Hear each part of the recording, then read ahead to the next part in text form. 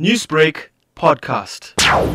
What it was able to do on that weekend, we actually concluded that it was a proper acquisition for the country. It also identified for us the connectivity difficulties that we have across the country and the areas where we would need to change the connectivity mapping to allow it to work online throughout the day.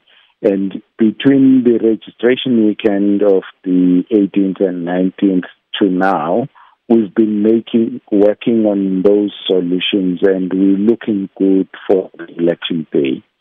However, on the election day, we would not require very huge bandwidth because it will only be working on the voters' roll, as well as monitoring the use of materials at the voting station. It would not require a very huge bandwidth to function online for the whole period of voting on voting day. One of the major concerns was that if this device had to endure a glitch or if there were connectivity problems, that people would then have to be waiting in longer lines, and given the COVID pandemic, that's not a conducive environment to be in. So the IEC saying that glitches and connectivity problems are going to be averted and things will all go smoothly. Yes, we averted a number of problems. So definitely, if there were issues with the machine, our old gadget will also be deployed at voting stations to assist with those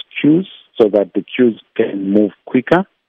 And thirdly, the hard copy voters' roll is still available at the voting station, so voting will be able to continue whether the gadget has glitches or not.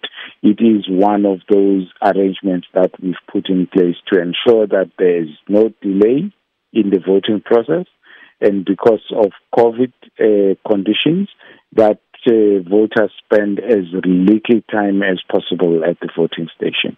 Mawethu, what about blind and disabled voters? How do they get around to casting their vote in secret?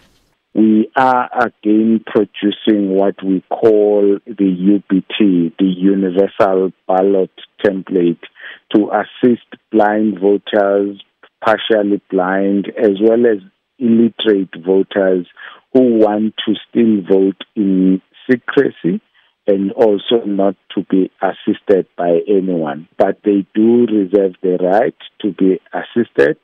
Those who are disabled by family or friends, they are allowed to be assisted in that format. Newsbreak, Lotus FM, powered by SABC News.